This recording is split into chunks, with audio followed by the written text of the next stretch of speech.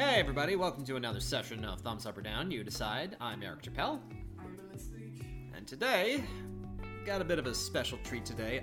Not talking about a movie today. Instead, talking about one of the three big major series coming to Disney Plus through Marvel Studios.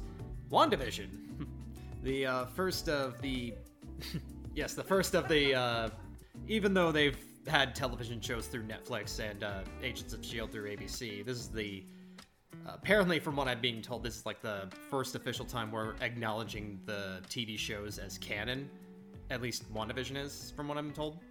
Which does make sense, considering this film does take place after Avengers Endgame, after all of that.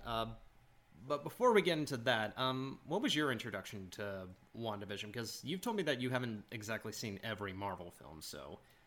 Well, my introduction was through you. Mm-hmm. Asking me, hey, have you seen WandaVision? Well, we were trying to prepare for filming a short film. Oh, yeah. My exact introduction to WandaVision. I forgot about that. Yeah, that's how it happened. In the car, asked me, oh, have you seen WandaVision yet? No, I've never even heard of it. Oh, okay, well, let's... And then you went into detail. That was about, how many weeks ago? Maybe even more than a month ago? I don't even remember which short we were doing. Was it the one that we were planning on from... It was the, Just Be Happy short film. Okay, then it was that one I'm thinking of. Yeah, you're in the car, and you're just like, oh, have you seen WandaVision? I was like, nope. And then you're talking about the actress from that 70s show. Yeah, oh, that is something I'm going to get to firsthand in the first episode. Yeah, so you were my introduction to this. Yeah. Congratulations. Yeah, I've been binging this with... I was watching this week to week with my mom, and she and I both got obsessed with it. To where she actually... I'm not kidding when I say this. She binged through every other Marvel film prior that was on Disney Plus, just so that way she could understand the series completely. Yeah, I admire her for doing that. I mean, she didn't need to, but... That is something that I was worrying about when I first went into this, was, is this going to be able to stand on its own without having anybody having to see all these big other Marvel films that it's just going to be like a whole bunch of homework? Because it's like, it's kind of like, it reminded me of when my friend Zach told me that the DC Extended Universe crosses over briefly with the DC CW universe, with all the TV series like Arrow and Flash, and... all I could think to myself was, no thanks, that sounds like a lot of homework. I mean, granted, don't get me wrong, everybody has their preference, but it's like, for me, it's, television's a little bit harder to follow, if you ask me. But not this show, surprisingly. Does it live up to its hype as the first official, Disney Plus Marvel series? Well, let's take a listen to the trailer, and we'll be right back with our thoughts of Season 1 of WandaVision. So what's a single girl like you doing rattling around this big house? Well, I assure you I'm married. To a man. A human one. Okay, that's the moment you ask, are you married to a dog, woman? I'm married to Chipmunk. Well, I think we handled that well.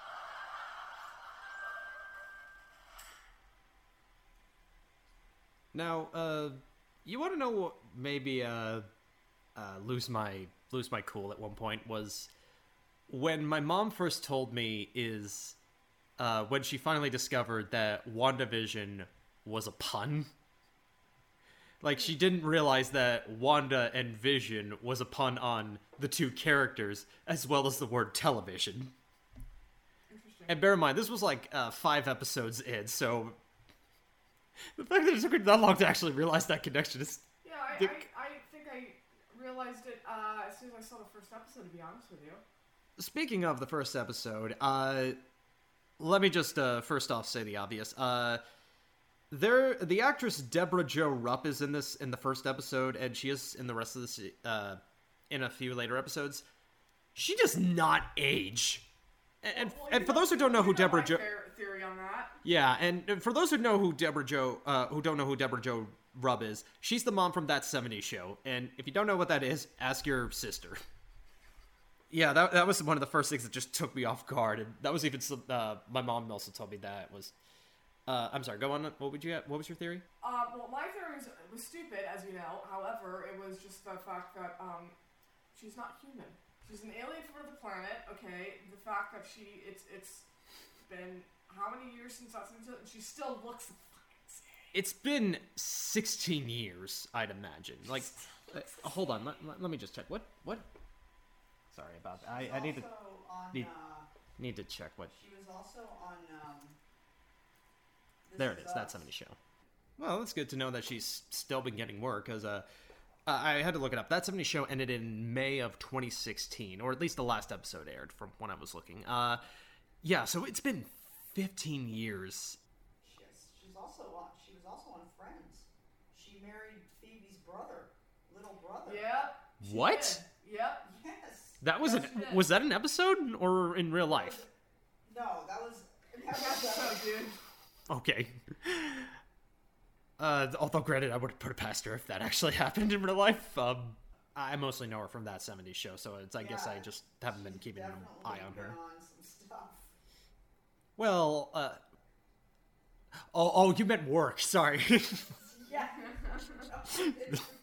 Well, I mean, with that 70s show, it's like it's obviously definitely been on some sitcoms and stuff like that. Yeah. Because she's good.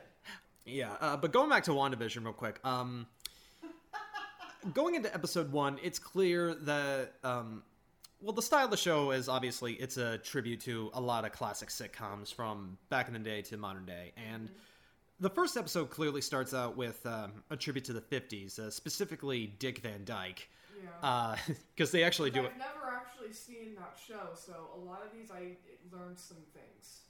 I've seen. Actually even watched Malcolm in the Middle, so. Oh, well, Malcolm we'll get to. But going off of Dick Van Dyke, I watched a couple episodes of the show back when I was taking this 1960s film class. It is kind of interesting to like see this film like hit nearly all of the tropes that all sitcoms of this era had. Like, you know, some of like especially the way like some people talk in the and old television shows. Like you can clearly tell with the first line, "My wife and her flying saucers. My husband and his indestructible head." Which, I have to say, now that I say that out loud, thank you, Disney, for giving that double entendre. Sorry, I haven't... Oh my god, I'm a child, and I am not afraid to admit that. But I love how the first episode is also a play on the parody of the pilot episodes of sitcoms, where you're starting to figure out the rules of this world, like, you know, what's the husband's job, what does the mother do at home, and also just figuring out what exactly the company does, which is actually one of the lines that Vision actually asks his coworker. It is kind of charming, and also a little awkward to, like, see those tropes both sort of parodied, but also realized as, or executed out as, I should say.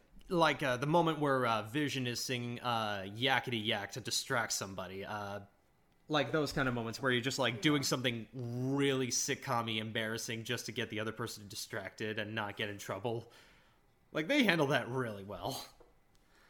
I'm sorry, I've been going off on a while. Did you want to add anything? Well, one thing I was going to say was just a bit of a warning when watching this. This show kind of is like the movie Harley Quinn, in which Really? you kind of want to do a little bit of research on the characters themselves before you actually watch the show, because it'll actually make a little bit more sense. Mm-hmm. I mean, you'll still enjoy it if you haven't, but there are certain things that are brought up that if you haven't seen the entertainment that these characters are originally from, it might not make as much sense to you. Yeah, because they throw in a lot of Easter eggs to not just classic Marvel comics, make certain reference to some of the previous movies as well. And like I said, they do... I'll also say this. I feel like you would also enjoy this movie if you're one of those history nerds when it comes to like television or film and stuff. Like, I kind of am. Because another thing that they also end up doing that kind of threw me off, especially for a streaming service, was they ended up doing some commercials as well. Like in the first episode, you have the Stark thinking toaster. Going back to what you said about references, is I realized is that as you're watching the series throughout, you realize that each of the commercials is a reference to the Infinity Stones from the MCU. Huh. And ironically enough, those commercials, I'm not gonna lie, you kind of confused me at the start until I realized that the show's structure is that of a television show. Because I literally thought that the commercials were a part of Disney Plus's actual. I didn't realize. You actually thought they threw in ads with their streaming service? I was just like, wait, like, is this an actual like commercial? Because there's like this weird, looks like a weird ass product that they're advertising. That the people were dressed really weirdly. I was like, are they taking it back to the 80s? Like what? And then it just hit. I was like, oh wait, no, WandaVision. That's right. They're trying to make it as close to a sitcom as possible, and obviously with sitcoms you get commercials, so it took me a bit to realize the structure that they were trying to get spot on, even with, you know, the commercial bits to it. I think it would have made it a little bit more understandable for me if I'd actually gotten a little bit, if I knew a little bit more of it myself. But I mean, I would definitely say that if you can, like, because I would never tell someone to go watch a Harley Quinn movie if they don't know who the character is, with because with Harley Quinn, they do kind of make references to the Joker. So I would definitely tell someone just, like, at least kind of know the characters and the relationship and stuff like that, because... Well, not just the Joker, but also the first Suicide Squad movie as well, which they do establish her firsthand in that movie. Which I actually never watched, to be honest with you, but... I would recommend it. Okay. So, I'm just leaving that out there. Well, I was about to say, because I did watch clips of Suicide Squad, but I never actually watched it. I don't actually think that someone needs to watch Suicide Squad in order to watch Harley Quinn.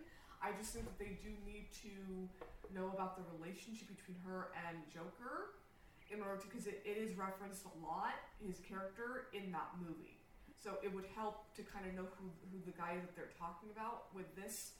They do kind of pan back to, like, previous events in the MCU. Literally, yeah, and like, this is what happened, here's what happened, because there's one scene in particular in one of the episodes where they're literally talking about what happened with her brother, what happened with Vision, being at war, you know, stuff like that, and if you're not already aware of that prior to watching it might be confusing. Because I do kind of feel like they do it in such a way that it's like people should already kind of know about this, you know, so we're just going to say it as if people already know when they actually don't, like someone like me. So I would kind of recommend possibly watching some of the movies that these characters appear in prior to watch this film, because... if you're mainly focusing on Wanda and Vision, the only films you would need to watch are Age of Ultron, Infinity War, and Endgame, but those also have a lot of other things that you could be like, what is going on here? If you're just going straight into those, where I can understand it'll be confusing as hell. Mm-hmm. So it just, it does. And also with the recasting of Pedro, it's like, unless you're a film or comic book nerd, you're not going to understand the reference, or why a lot of people were really pissed off about him. But I'm jumping the gun. So yeah, I would just say kind of like, if you can, kind of prepare yourself mentally, because they do... I mean, you're still going to enjoy it, regardless, because it's not that kind of thing to where you have to watch them. It just helps with the confusion and all that stuff. So if you can, do yourself a favor and watch it. If not, you know, I guess just sit back and be confused like the rest of us were. Or if you're a sick motherfucker who likes to watch a character or have his boss watch his boss choke on meat. I'm sorry, that was a weird way to word it. I was trying to reference because we were really talking about the one moment where the boss is choking. We were wondering what was the reason for that happening.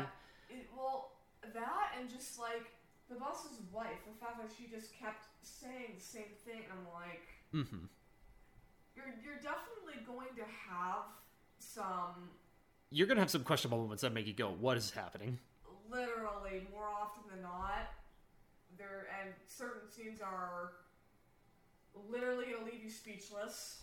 Be prepared to be thoroughly confused either way or. Yeah. I don't know how else to put it. Yeah, and it's like, because after watching that, the ending of that first episode, I was starting to get the feeling of this is Marvel's mixture of sitcoms and the Twilight Zone, which is a weird combination I never thought anybody would need.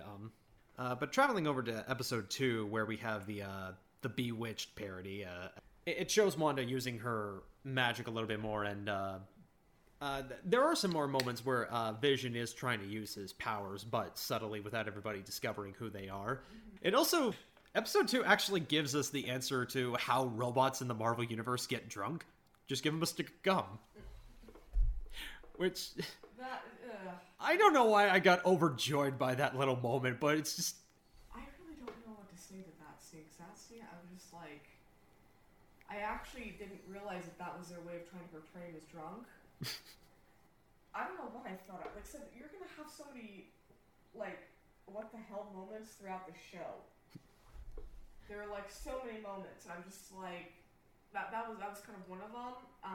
There are several others. It wasn't the only one. Oh yeah, like the scene where the radio's trying to call out to Wanda, and it cuts the woman's hand in front of her.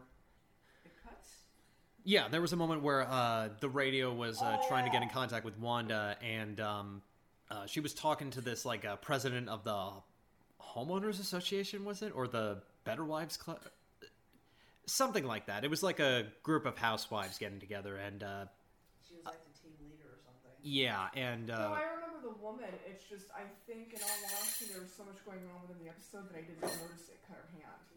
Or at least I just didn't remember. Because I was, when you guys kept saying, it'll explain that, I'm like, you're only confusing me more. Well, part of that is the fun of it, but the other thing is, the other part of it is, you don't know exactly how to word it without spoiling it. Actually, it's kind of like that movie, 7 Stones with Will Smith. You can't really... Wait, 7 stones or 7 pounds? 7 pounds, sorry. You can't really say too much without ruining the entire film. That's kind of the way this show is it's one of those shows where you literally just have to kind of sit and watch. So this show is definitely not good for people who like spoilers. Yeah. Especially for a show that's released week to week like this was. So... if you are the person that type of person that likes spoilers, watch something else because yeah, I think at this point, as we're going forward, it's going to be hard to talk about without going into the spoilers. So spoilers mark here. Yeah, just if you don't like spoilers, just stop listening. Because this is also the first 2 episodes are a tribute to black and white television, because at that point they start going to color. One interesting behind-the-scenes detail I noticed was that someone had pointed out that Vision's face in black and white was painted blue, mostly because when it was turned in black and white, the red color, or the red paint that they were using looked a lot darker, so I guess it was their way of saying, we don't want this to look anywhere close to blackface. Although one thing that this show did kind of do was... because there's so many people that want, like, kind of the rules of the universe, and you have to explain this and you have to explain that. This show didn't do that. No, this is one of those cases where, it's one of those shows that already has the universe explained from a previous franchise, so it's like... But I felt like they kind of gave a hint as to how Wanda got her powers. Because I did like that sequence where they showed her, like, interacting with the Mind Stone. But, like, with like I said, this is one show where they don't explain it and it's perfectly okay. People just kind of accept it, so... Yeah, because in television, you can have those plot holes filled in later down the line. So it was one of those shows in my eyes that was breaking ground with breaking rules, if that makes sense. Oh, yeah. And not immediately saying, this is the rules, you have to do this, that wasn't the case. And it was actually kind of nice to actually see that. And then we move on to episode 3 with the parody on the Partridge Family and the Brady Bunch going into the 1970s. And we also get the introduction of Monica and the build-up to Wanda's twins. Yeah, this is one of those where it's like the more I think about it, it's like there isn't really much to comment on until like later on when you get to episode 4, because those two go hand in hand as to what happens to the character of Monica later on. Monica? Yeah, Monica Rambeau. The woman who near the end, had her DNA switched. They start off coming in as like the swinging neighbor who moved into town, and then you start to realize, oh no, this is a lot more crazy than you think.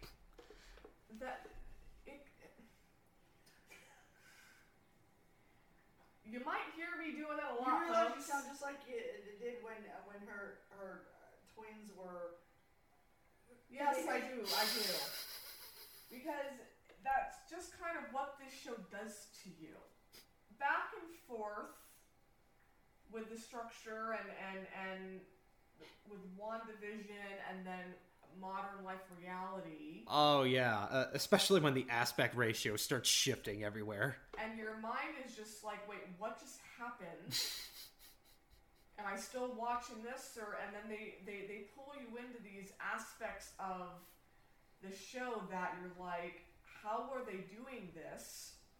And like, so this is one of the things that was never explained was, how was it being filmed? Oh, like, you don't know who was behind the camera during those moments? Literally, you don't know who's filming it, you don't know who's writing scripts, it's like... Well, I think Wanda's writing the scripts. They kind of imply that. And it's just like I said, it's one of those things where it's like, okay, just like, and you tend to wonder how, but... I have so many questions! Literally! And then, like, so it's just, even now thinking about it, I'm just like, how? They also managed to use the some side characters from previous Marvel films to their advantage as well. For example, the detective, Jimmy Woo. He was introduced, I think, in the Ant-Man films. I know he was in Ant-Man 2. He actually was the one... He actually asked Scott about the card trick that you see in his introduction. Like, James Woo, it pulls out the card. Like, that was a little trait that they brought over from Ant-Man and the Wasp to kind of give him a little bit of development. Which I thought was nice to kind of signify he's been busy. I don't actually know of the movie that you're talking about. I do, but I never watched it. Oh. Because... Well, that's why I'm explaining. To be honest with you, the movie kind of looks stupid. Yeah, I'll admit the Ant-Man films are on the lesser tier. I'm not going to lie about that. Although I have one of my theories about WandaVision is actually apparently going to happen with the next Ant-Man film, but I'll get to that when we get to the end. The other character that they actually make really good use of is the character of Darcy from the first 2 Thor films.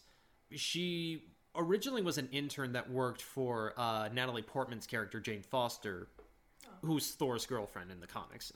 But they gave the character of Darcy, Kat Dennings, a much bigger role as being like, someone who's dealt with extraterrestrial travel or any of this kind of sorcery beforehand. So it was nice that they brought her as like the expert to like try and figure out Wanda's magic to some degree. I'm not gonna lie to you, she was one of my favorite characters. Yeah, that's the thing. I'm gonna be honest, I did not like Kat Dennings in Thor: The Dark World, but I loved her in this show, and I'm like, yeah, thank you.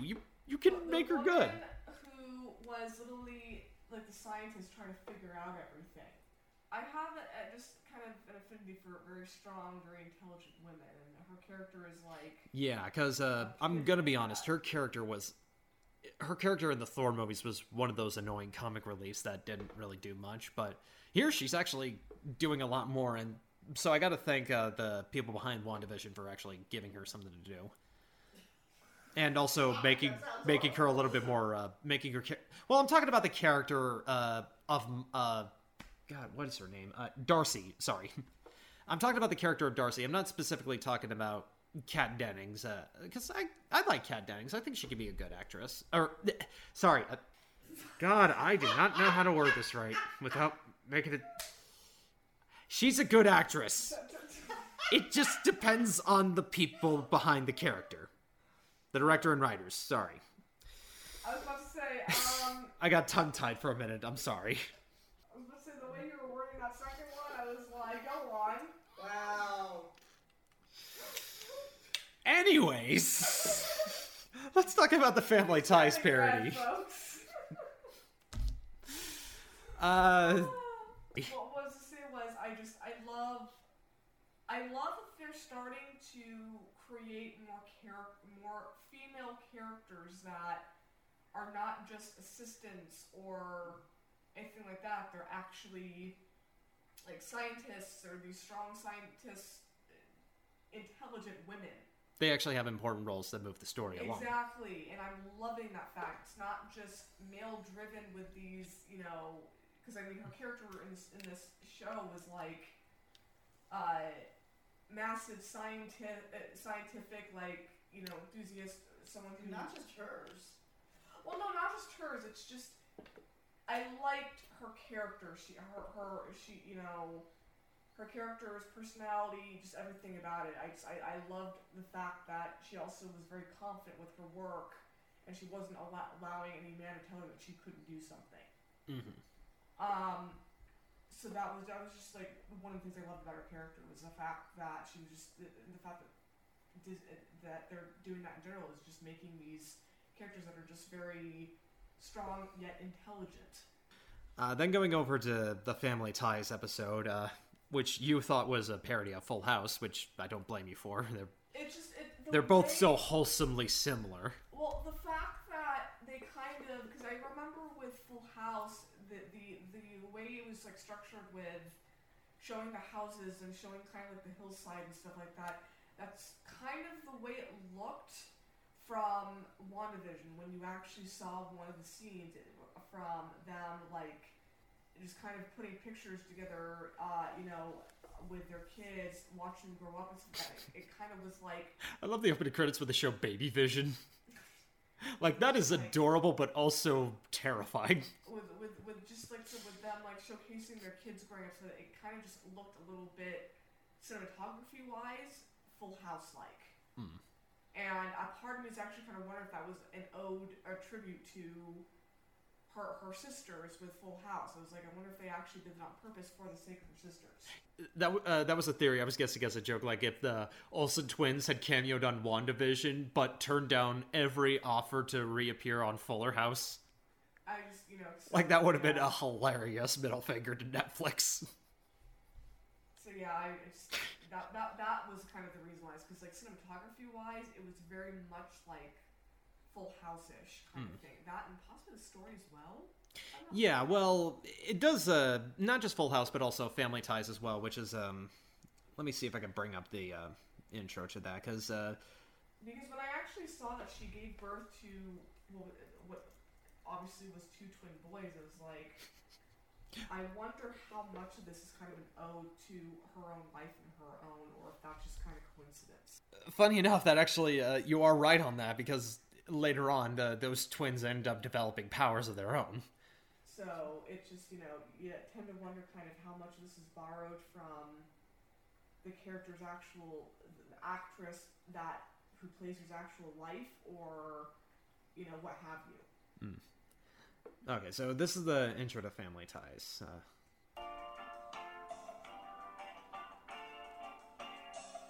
Like it has the paintbrush and the painting. Is that Michael J. Fox? Yep. Oh wait, was this the show he actually met his wife on? I believe so.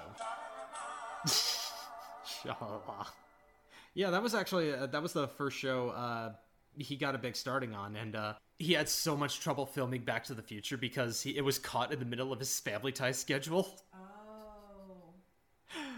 Yeah, it's... Yeah, see, I've never actually watched Family Ties. I've heard of the show several times, partly because I'm a Michael J.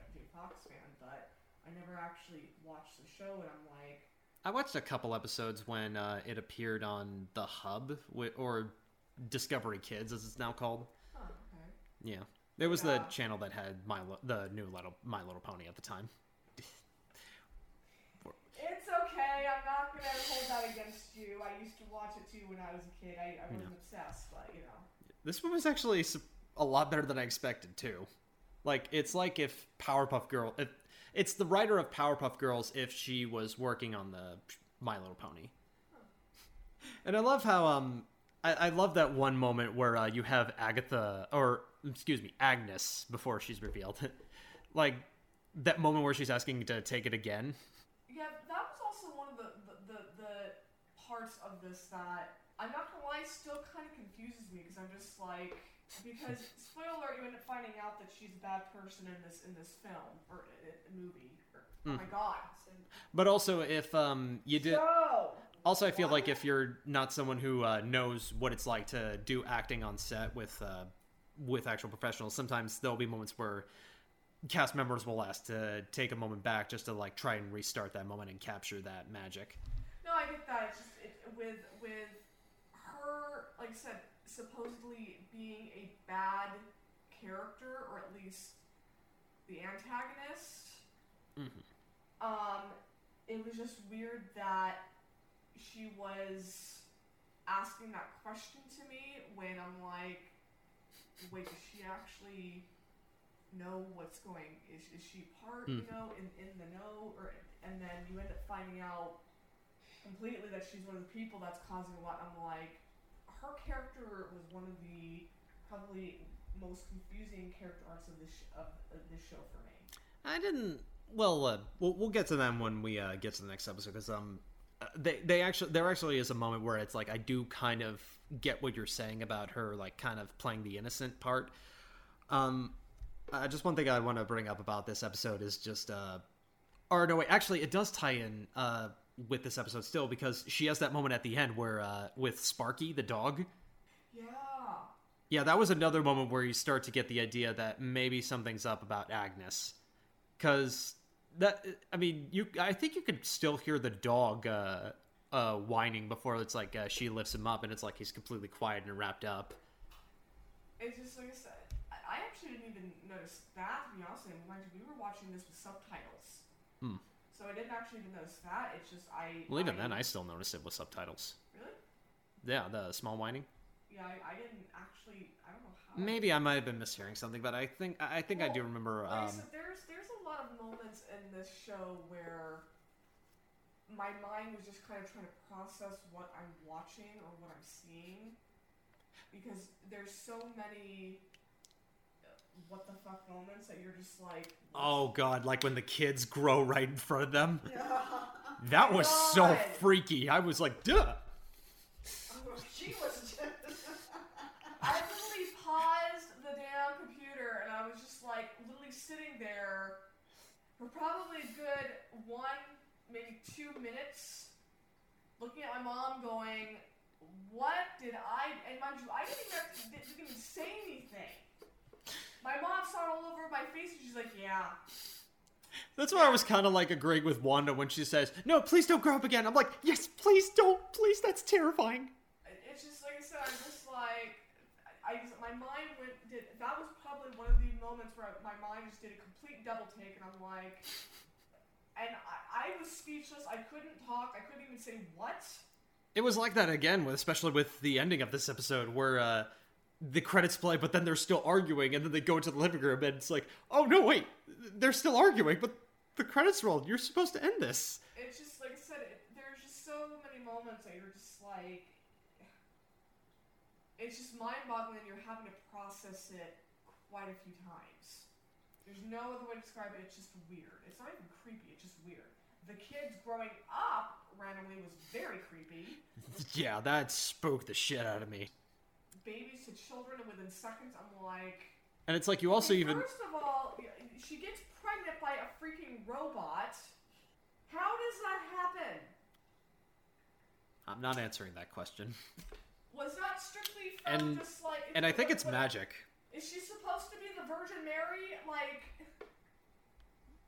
Well, she has a Ken doll.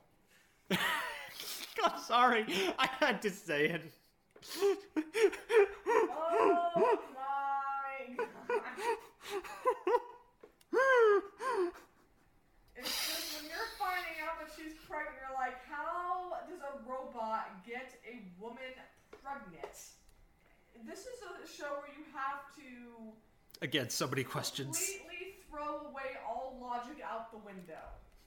It's either throw logic out the window or accept that it's magic and like, okay. It's just logical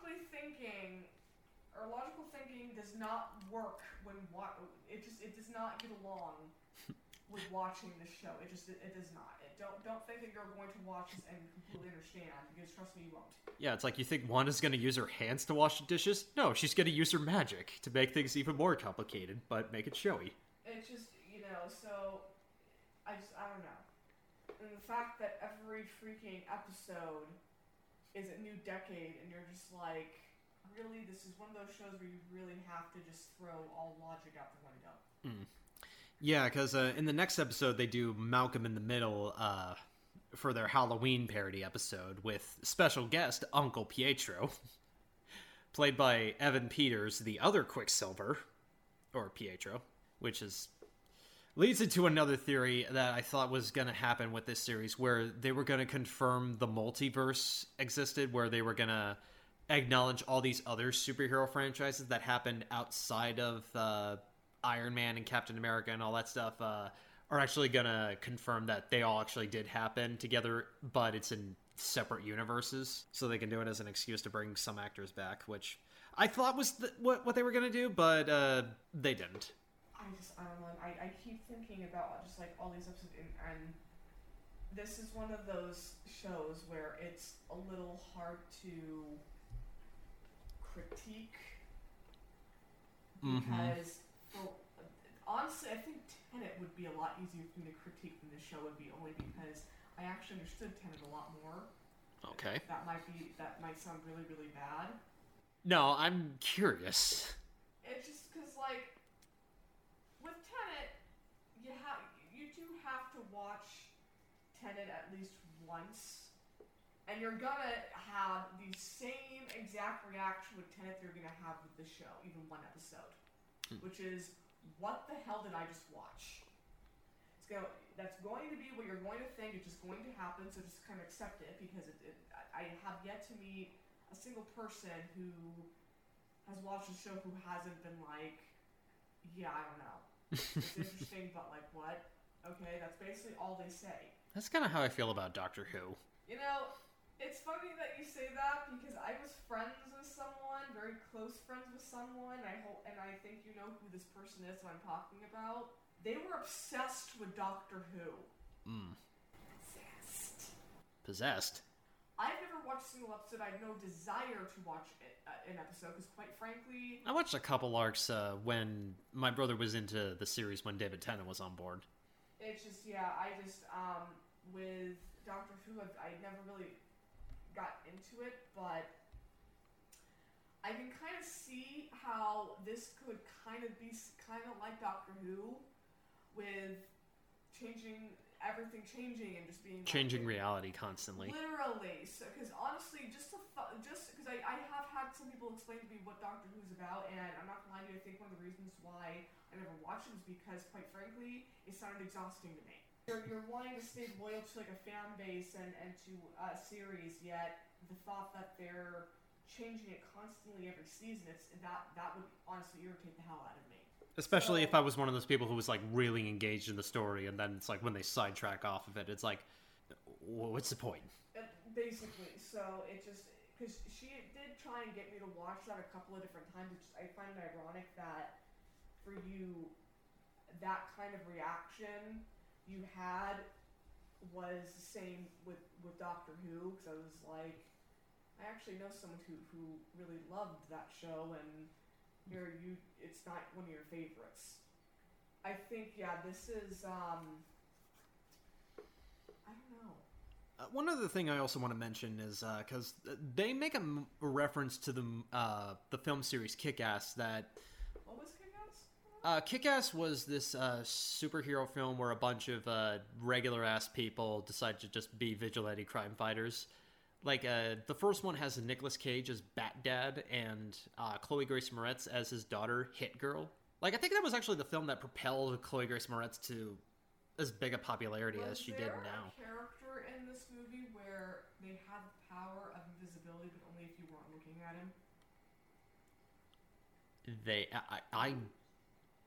might have. I think it's been 11 years since I've seen the first movie. Because this movie kind of sounds very similar to, or that kind of sounds just like a movie that that's where his power. I'm like, yeah, I can't remember if that's the first one or the second one. Interesting.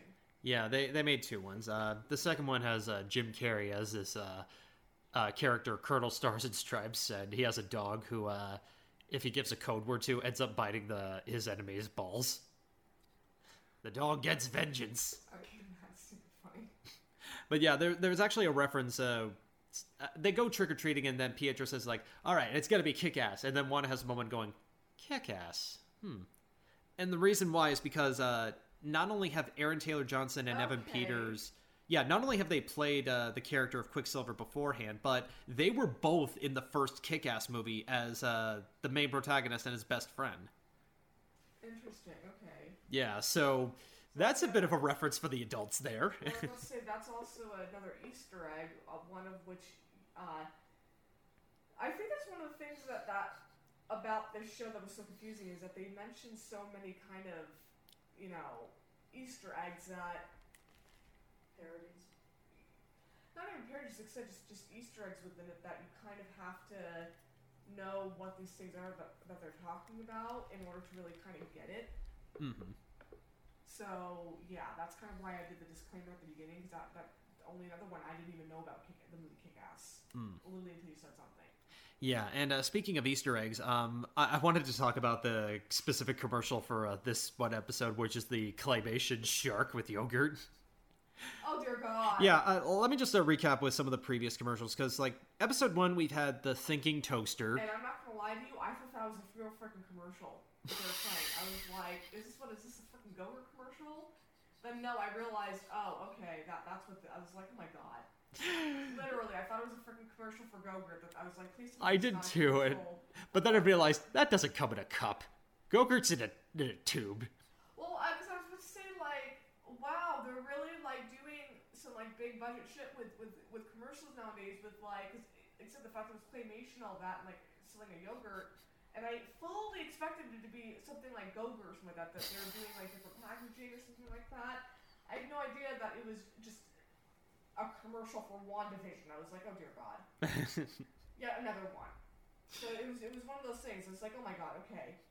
Yeah, and it's like, the shark doesn't help the kid open the food, and it's like, oh, you just... It's also one of the moments where it's like, this show gets incredibly dark, incredibly fast, where you just, like, slowly watch the kid just decay away, like... Yeah.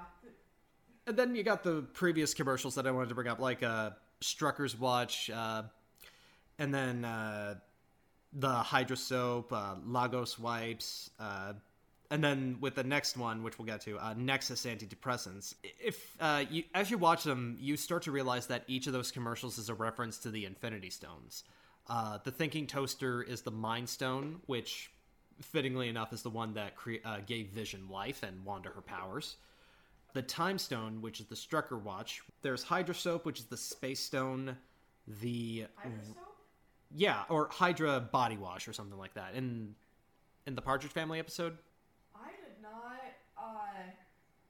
I know it was at least a shower. Man. I really, because I'm not gonna lie to you, I didn't pay that much attention to the commercials that were supposed to be for WandaVision. I treated them just like the commercials that we have nowadays. I don't blame you. I was like, oh God, I have to deal with these commercials too. Goddamn, people, like, give me a break. And Well, you have a pause button. Well, I'm just like, okay, I have another freaking commercial, damn it. So, and like I said, my mind, just when it goes to commercials, I'm like, okay, yeah, whatever. And then it goes to something else. So I'm like, I'm not even realizing they're saying that, like, they have Easter eggs in, and I'm not even knowing what the Easter eggs are. I'm so stupid right now. It's not even funny. It's like an Easter hunt provided by the Trix Rabbit, and you're an adult. Like, I don't eat this stuff.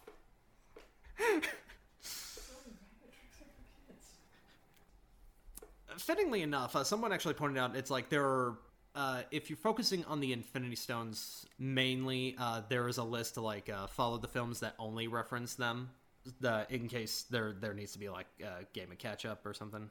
But a game of catch up the food, or a game of catch up like catch up. Game of catch up like catch up. Okay. Sorry if my wording's off. I just was like, what are you referencing there? What is the secret of this ketchup? What rabbit pulled that out of his ass? Ketchup and Trix. That's for champions. Yeah, then we get to the Modern Family episode, which has my favorite line in it, where Agnes offers to babysit the kids, and she's like, I won't bite. I once bit a kid once.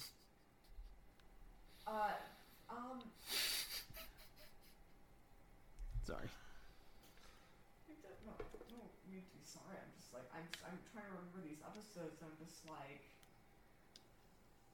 was that one of the episodes where Vision attempted to smother their kids, or like picked up a pillow when he said do something, and he picked up a pillow in reference to smothering them? What? Yeah, there was. I think I missed that part. Oh my god. And I don't know why I'm laughing, because it's really not that funny. But like, within the episode, I think was because she was trying to get. They were both trying to get them to fall asleep, the babies to fall asleep. Oh, I know what you're talking about now. They put them in their cradles, or their little beds that they had timed, and she goes. I can't remember what the line was by Wanda, but she's basically saying something like, we really need to get them to sleep, how do we stop them from crying? And he walks over to the couch and picks up a pillow, and as soon as he kind of does that, in comes walking Agnes with, just, oh, hey, your friendly neighbor, I remember now. There's my alarm with crying babies, and I'm just like, I'm like, wow. Agnes with her jazzercise outfit. It's just the fact that he went to go pick up a pillow in reference to and I'm like, was that like an actual serious? Now I had to go back and rewatch that. I wasn't sure if he was like doing that for the sake of because like that sounds more. Maybe I'm just taking this shit to a dark place. To be honest with you.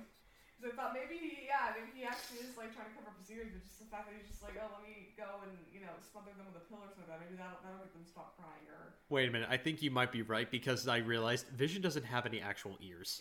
Because like I was kind of there's also a mention about this, because I kind of was thinking about the movie Robots, the animated film, where. Oh. In the movie, when they're building up their baby robot, there's literally a notch that they have in the back of the baby's head where it's like crying or good.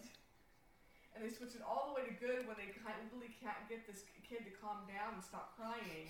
And then as soon as they turn it to good, he's all a happy baby again. And I'm like, yeah, if every parent had that freaking button for their kids. Yeah, but then everyone started going back to crying again when they realized they missed a part.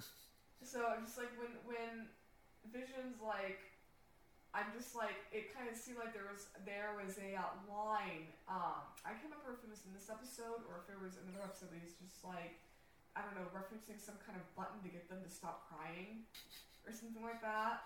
Like, and I was just like, wow, okay. And I love how when they get to the Modern Family episode, that he and Darcy have a bit of a road trip, and occasionally, like when they do have the cutaways, it's like him just sitting outside the van. They went on a road trip? At the end of one episode, Vision is like in the middle of a circus, and then he finds Darcy, and they go out. Oh, okay, yeah, no, I know. Yeah, that's what I was referencing to. Sorry, I was. For some reason, I thought you said Vision and Agnes.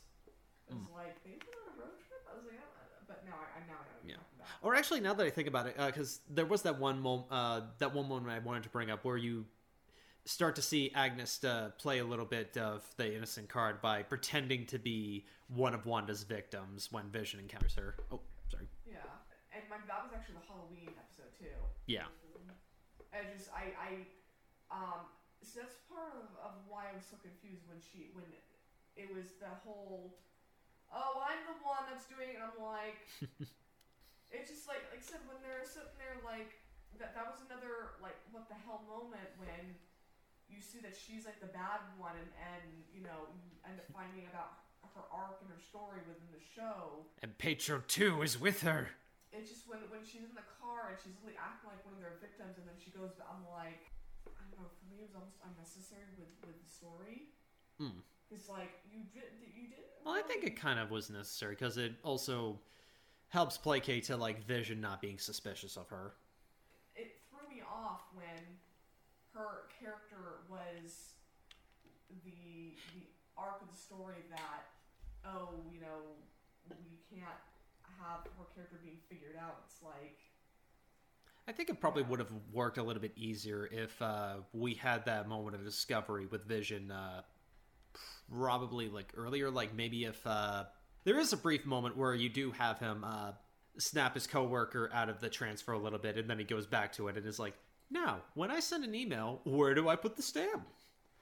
It's just, like I said, that kind of made a little bit more sense because there was no arc and stuff like that. He was just, you know, one of the people, you know, trying to play this character that she wanted to play. With the other Agnes character, though, for me, it was just off.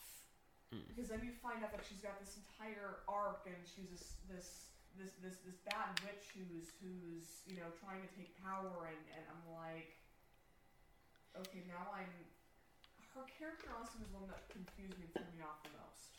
And as we get onto like the last two episodes, where we do get to learn more about Wanda's backstory and Agatha's backstory as well, because one of the things that was supposed to happen was that it was originally supposed to be 10 episodes long, but one of the big problems that happened, of course, was coronavirus ended up halting a lot of productions, so they kind of had to work with what they had filmed left and just try to kind of cut corners a lot of here in places. So I can definitely see where you felt like there was a little bit more that you needed. So I don't know, I felt like the rug was pulled under me when I found out that she was like, oh, you know, she's that. It's like, wait, what? Especially when you find out that Wanda actually is in all control of this, and it's just only like the small bad occurrences have only been because Agatha's been meddling. It seemed weird to me. Is to do all that with her character and then be like, oh, what? Yeah. Instead of having it be Wanda against the military crew, one against Agnes, and I'm like, I do feel like it does go into like the cliche, this is a Marvel production, let's have a big fight sort of deal. Like, and I'm like thinking, because like that's actually probably where, when you asked me like how many of your predictions came, that was probably the only prediction I had, was that it was going to be Wanda against the military. Because for a while I was thinking that the military was the antagonist in the movie. The big guy who was kind of in charge of like trying to get past the shield and get to one. I mean, I really thought that it was going to be the entire military against her, not Wanda against Agnes. It kind of seemed like they threw Agnes in kind of left field, and like, oh, okay. I was kind of hoping it was going to be more of a three-way battle, where it's like you had Wanda and Agatha, and occasionally the White Vision would come in to try and stop Wanda, but then get halted away or stalled by Vision that Wanda's created. Well, that's part of the reason why I thought that it was going to be the military, was because I thought maybe it was going to be Vision against, like, White Vision against Wanda, and, you know, or like at least Vision and Wanda against Red Vision and Wanda against White Vision. Yeah, you want to know what one of my theories, one of the big main theories actually was behind White Vision? They were actually suspecting that he was going to turn on the military because they suspected that he that this Vision was actually the villain Ultron brought back to life in duplicate Vision's body. Okay. Which I have no idea who you're talking about, but okay. he's the villain in Avengers 2, the one where Wanda and Vision are introduced. Okay. That's kind of what I was referring to, because like I thought it would like placate back to the original movie to be like, hey, your first baddie is back.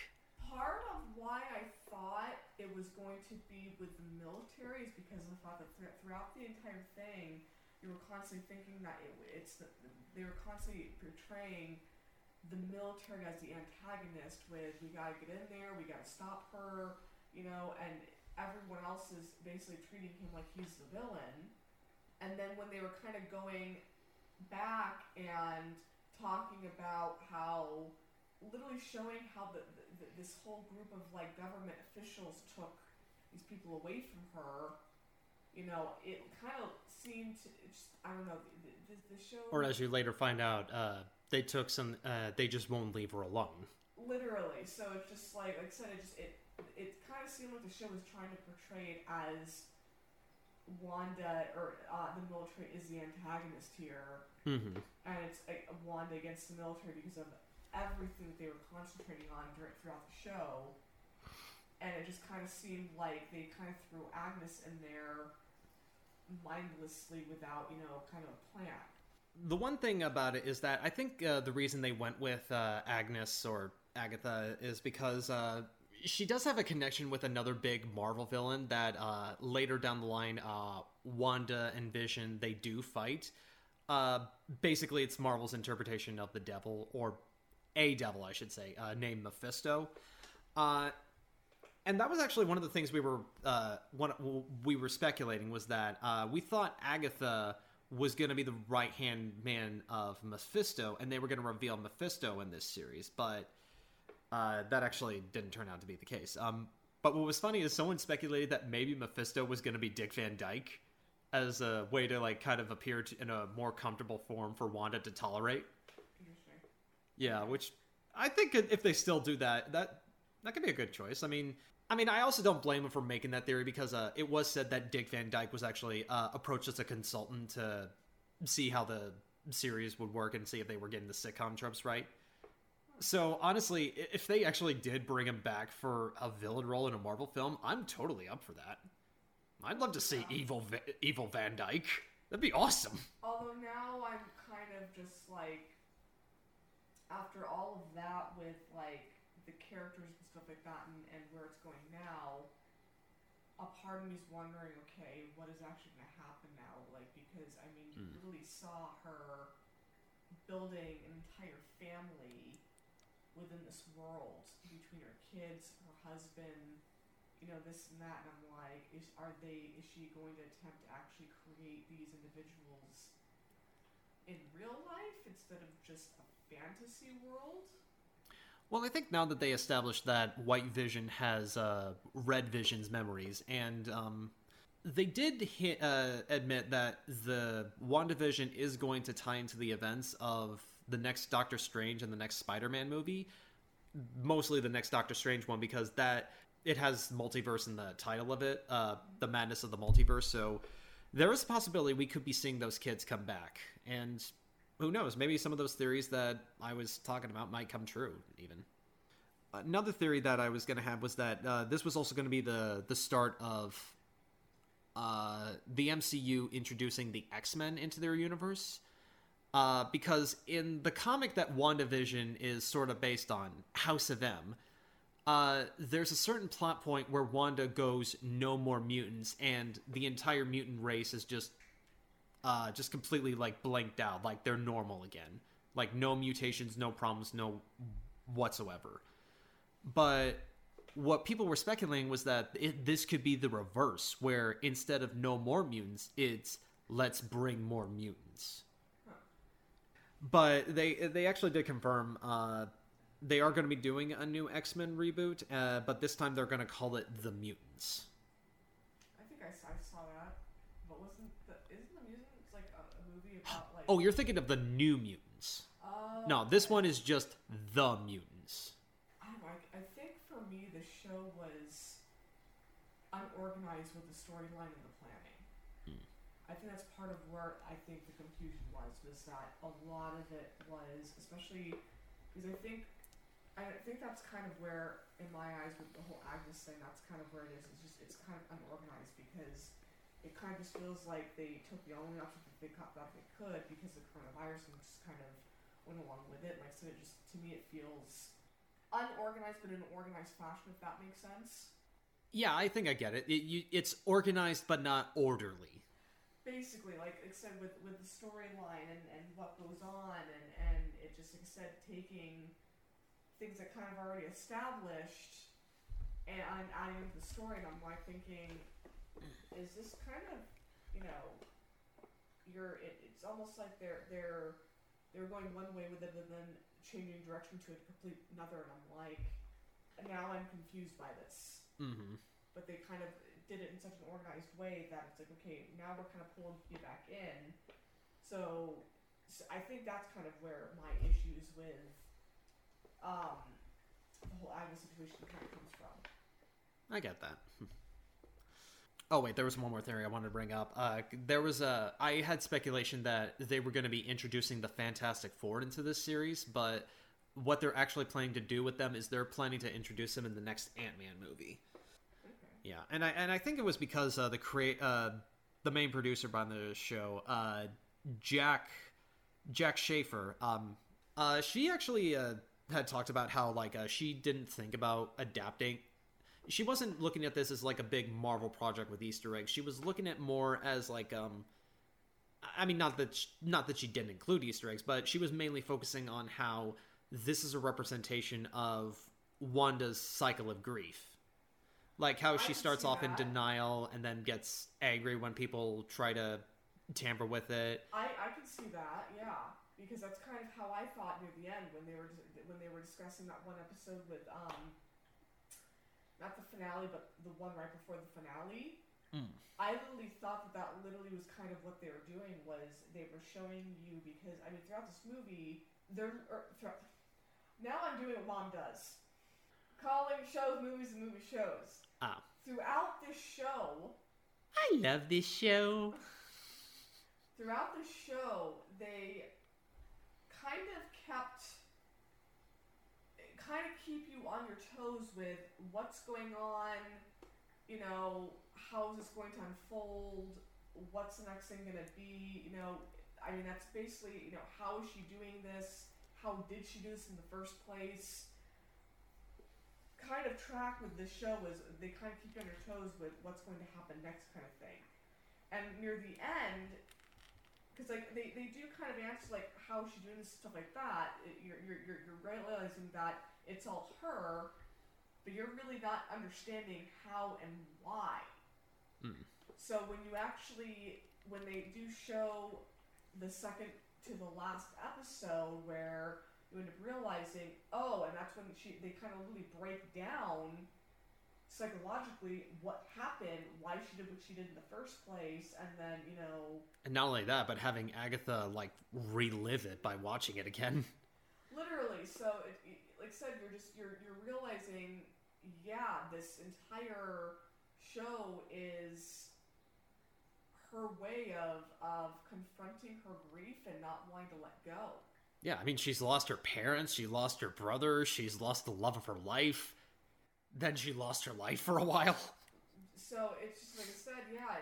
It's I can totally see how it's a show exploring her grief, because you kind of see the psychological steps coming through each episode. First and second one with denial and trying to fix the world that she's living in with the denial. And then you go into her being confronted with, and then her getting angry, and then going back into denial, and then trying to bargain with the fact that her brother's back. Like, okay, this is happening, but I'm not sure what's happening.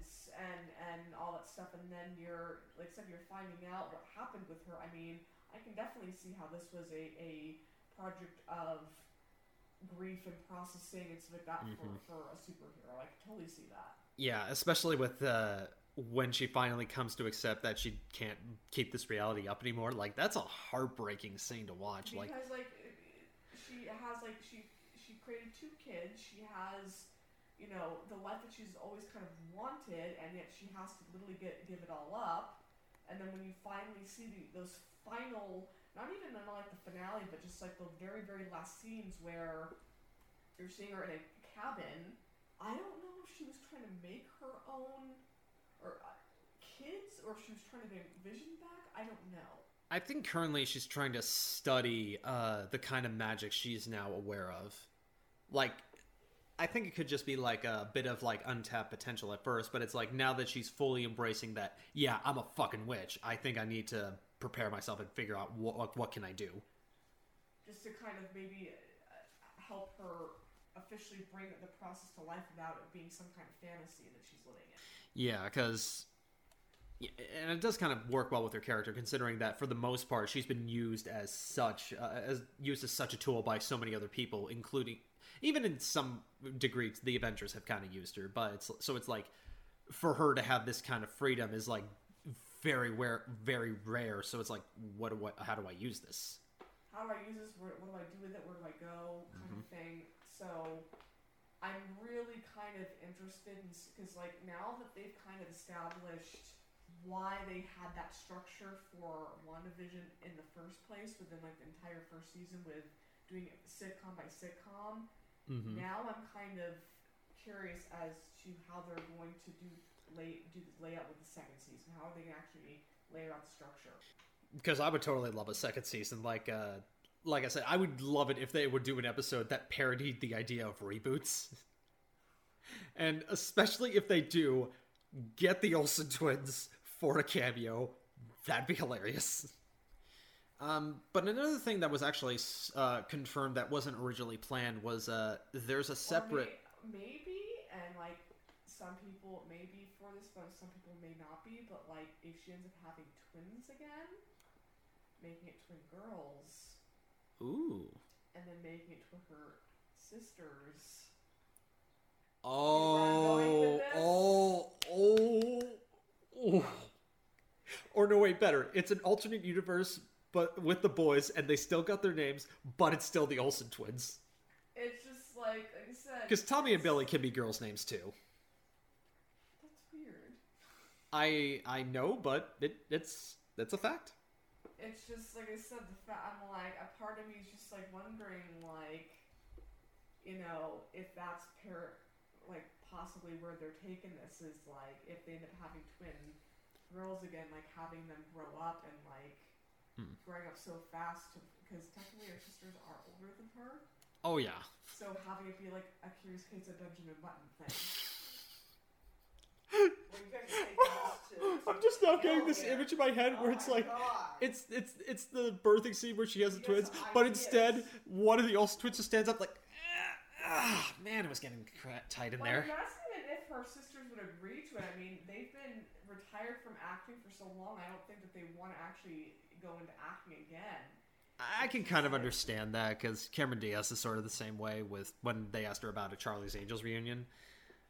I don't know. I mean, they got Phoebe Cates to come out of retirement once or twice, so I think if they could get the Olsen twins for like just like a brief cameo, it might be all right. So yeah, I just like that would be interesting if they because like he mentioned like the Olsen twins and like I'm like yeah, I'm just saying you guys are like really taking this to the extreme. Yeah, whatever. I'm brainstorming ideas of what they could actually do, like so with incorporating her sisters and stuff like that into the series. It would be interesting.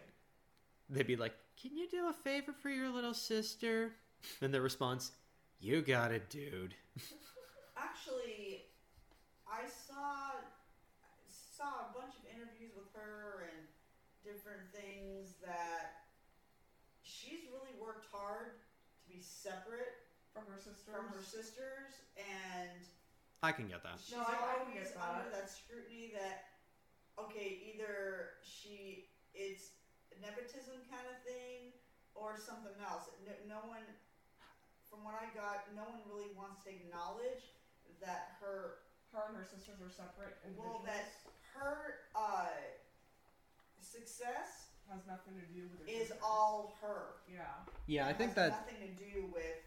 I know that's the same way with the Hemsworth brothers because there's three of them, and one kind of does his own thing in like his home country or something.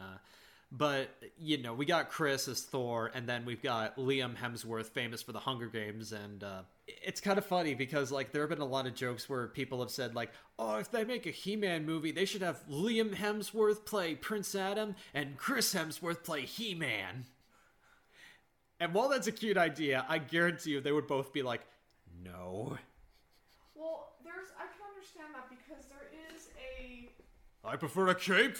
I don't know if you've ever heard of this show, but there was a show, I think in the 90s called Sister Sister. Yeah, I know what you're talking about. Mm-hmm. And one thing that they've actually said in interviews, or at least us, the twins, is that they do like to try and separate themselves because so many people growing up used to see them as like the same person, to where they do try and separate their personalities so that way people can actually stop confusing the two. Well, kind of treat them like they're the same person, and they're not the same individual. They're two completely different individuals.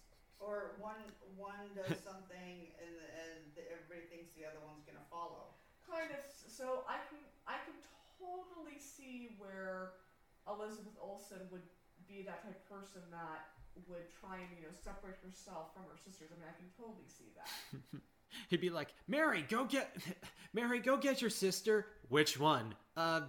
Kate, go get her. I'm Elizabeth. Okay, Elizabeth, go get it. The fact that she looks just like her sisters too, has the same. So I can totally see how that pressure's there. Mm-hmm. So I don't know. Just like I said, it would be kind of just in my eyes a little fun to see her sisters kind of involved in certain ways, since the show kind of in certain episodes kind of has like a Full House / like twin brothers kind of or twins vibes. But I mean, I can understand how she wouldn't want that, and I can respect that. Makes sense. But what I was also going to get into is that because of the reception that the first season got, especially with how they brought in Jimmy Woo's character from Ant-Man, there's actually been talks where... but he did a test on Twitter where he was asking his fans, like, hey, do you guys want to see more of Jimmy Woo in, like, a possible X-Files series? And a lot of the fans were rushing to that idea, and what ended up happening was the director presented this to the head of Disney and, like, can we? Which I guess kind of makes sense, considering companies like HBO Max approved this Zack Snyder cut of Justice League. So at this point, anything's possible if you get enough people backing it. I was like I said, now that Mom has kind of said that, I'm understanding where. I mean, yeah, because she's had big struggles. She's worked, according to her, she's worked really, really hard to get where she's at, and people still put her in the category as it's nepotism. She's getting it from her sisters, and it's not that case at all. Yeah. Yeah, she's had to work really hard. She's had to work probably twice as hard, and she still gets people are stereotyping her and saying it's nepotism, and that's how she got where she's at. And I feel bad for her. She's done it. Yeah, because I know one of the biggest complaints she's had about playing Scarlet Witch is her choice of wardrobe, because she actually pointed out, why am I the only Avenger showing cleavage? Yeah. That was something. So when they brought in her her official Scarlet Witch outfit out for this for the end of the series, that's actually what a modern interpretation of the Scarlet Witch's outfit should look like, and so that looks fantastic. I actually liked that fact because her costume wasn't overly sexualized. The fact that she wasn't, or at least I don't know, was because her I don't know. Let me because go back to what her costume looked like, because it seemed like her costume was. Yeah, I remember that. I remember when I saw that, I actually really, really loved her costume because it wasn't. I mean, I love the character. You know how much I love Wonder Woman. Oh yeah. Okay. But sometimes I get tired of these females who are portrayed as these superheroes literally getting dressed up being forced to dress up in these costumes that are completely sexualized, and trying to make them more appealing to the male audience, or at least that's what it seems like. And with her costume, it wasn't overly sexualized. It was just very. It was showing this. It was symbolizing this woman who's very, very strong, capable, but without having to show too much skin to do it. That's one thing that a lot of people have really come to terms with, is the fact that you don't have to be showing your boobs in order to make sexy, or make strong look sexy. Like her Halloween costume. Yeah, that's like the exact comic book image from the comics. I was kind of happy they did that as a Halloween outfit, because they also did that with Vision as well, where it's like his Halloween Vision is like supposed to be the one from the comics. I mean, yeah, with her actual costume, you do kind of get like a sweetheart line with the actual clothes she's wearing, but like when it actually comes to like her Scarlet Witch costume, classy is what I'm looking for. Very classy, modest, and modest costume that isn't requiring her to show her skin or too much of her body. It's like her character is like this perfect, is a perfect example of someone who can actually be strong and sexy while doing it. Just like Charlize Theron. Yes, just like her. Mm-hmm. So yeah, I really loved her costume. Actually, I thought it was a good idea on their part with the way that they did that, and showing like just the classy and elegant side of it without having it be overly sexualized. Mm-hmm. And I'm also glad at this point Marvel is a little bit more comfortable with doing costumes for their characters that are a little bit more accurate, but still have a bit of a modern update to them. Yeah. Because like a lot of little girls tend to look at that stuff and they're like, oh, I have to. It's like, yeah. No, you don't. You don't have to show a lot of skin in order to be sexy. Besides, actually, there's another woman who actually much younger than Elizabeth Olsen when she was playing her character, who in my eyes could actually be considered a superhero, and it's also not overly sexualized. Mm-hmm. Can you take a guess at who I'm talking about? It's from a serious, very popular series based on a book. The Hunger Games? No. Oh, I mean, possibly yes, but there is actually one even before Hunger Games. Okay, Bookworm. Very popular British actress. Do you know where I'm going with this? The series it's based on is extremely popular. That's Harry Potter, isn't it? Yes. God, I didn't want to... I don't know why I was thinking the obvious answer wasn't correct. I don't know why my mind was thinking that. Hermione Granger is an obvious another example as to how a woman can be strong and intelligent and sexy without being overly sexualized. Well, I don't know if anyone would describe Kid Hermione as sexy. I mean, that's... No, but I mean... But I get what you mean. You see what I'm saying? So it's like, I like the fact that they are making it to where they're trying to teach girls that you don't actually have to dress this way or that way in order to be strong, intelligent, all while sexy. I like the fact that that's what they did in the series. Yeah, I definitely agree with where you're coming from. It definitely, this show gives a bigger spotlight to Wanda than any of her previous films have. Like, even while Infinity War does give her a great amount of screen time and a lot of awesome moments, I feel like this series does her justice the best. Even for how cut down it actually was, I would still, this is still a thumbs up for me. Like, this is definitely one of the better TV shows right there as of now, and thankfully it's on a service or it's on a streaming service that's perfect for this kind of series. I would just say, if you're gonna watch this, just kind of possibly prepare yourself with all the Easter eggs and possibly just watch the other series just to kind of get a good grasp on the background characters and stuff like that, because it's if you don't, it might be a little bit confusing, is all. But it's still just as enjoyable without it. Yeah, I would say if you're purely watching this show to focus on Wanda and Vision, and I would say if you need a guide to like give yourself a little bit of history about who these characters are, watch Avengers, Age of Ultron, Captain America Civil War, and then Infinity War and Endgame to kind of get an idea of where they are. That's the quickest way I can say to learn about these characters. And where can they find all these movies? Disney Plus. There you go. All conveniently in one package. All right, I think that's pretty much where we're going to end off here. So thank you for joining us on this segment. This has been Thumbs Up or Down. You decide. I'm Eric Chappelle. I'm Melissa Lee. We'll see you guys next time. Take care.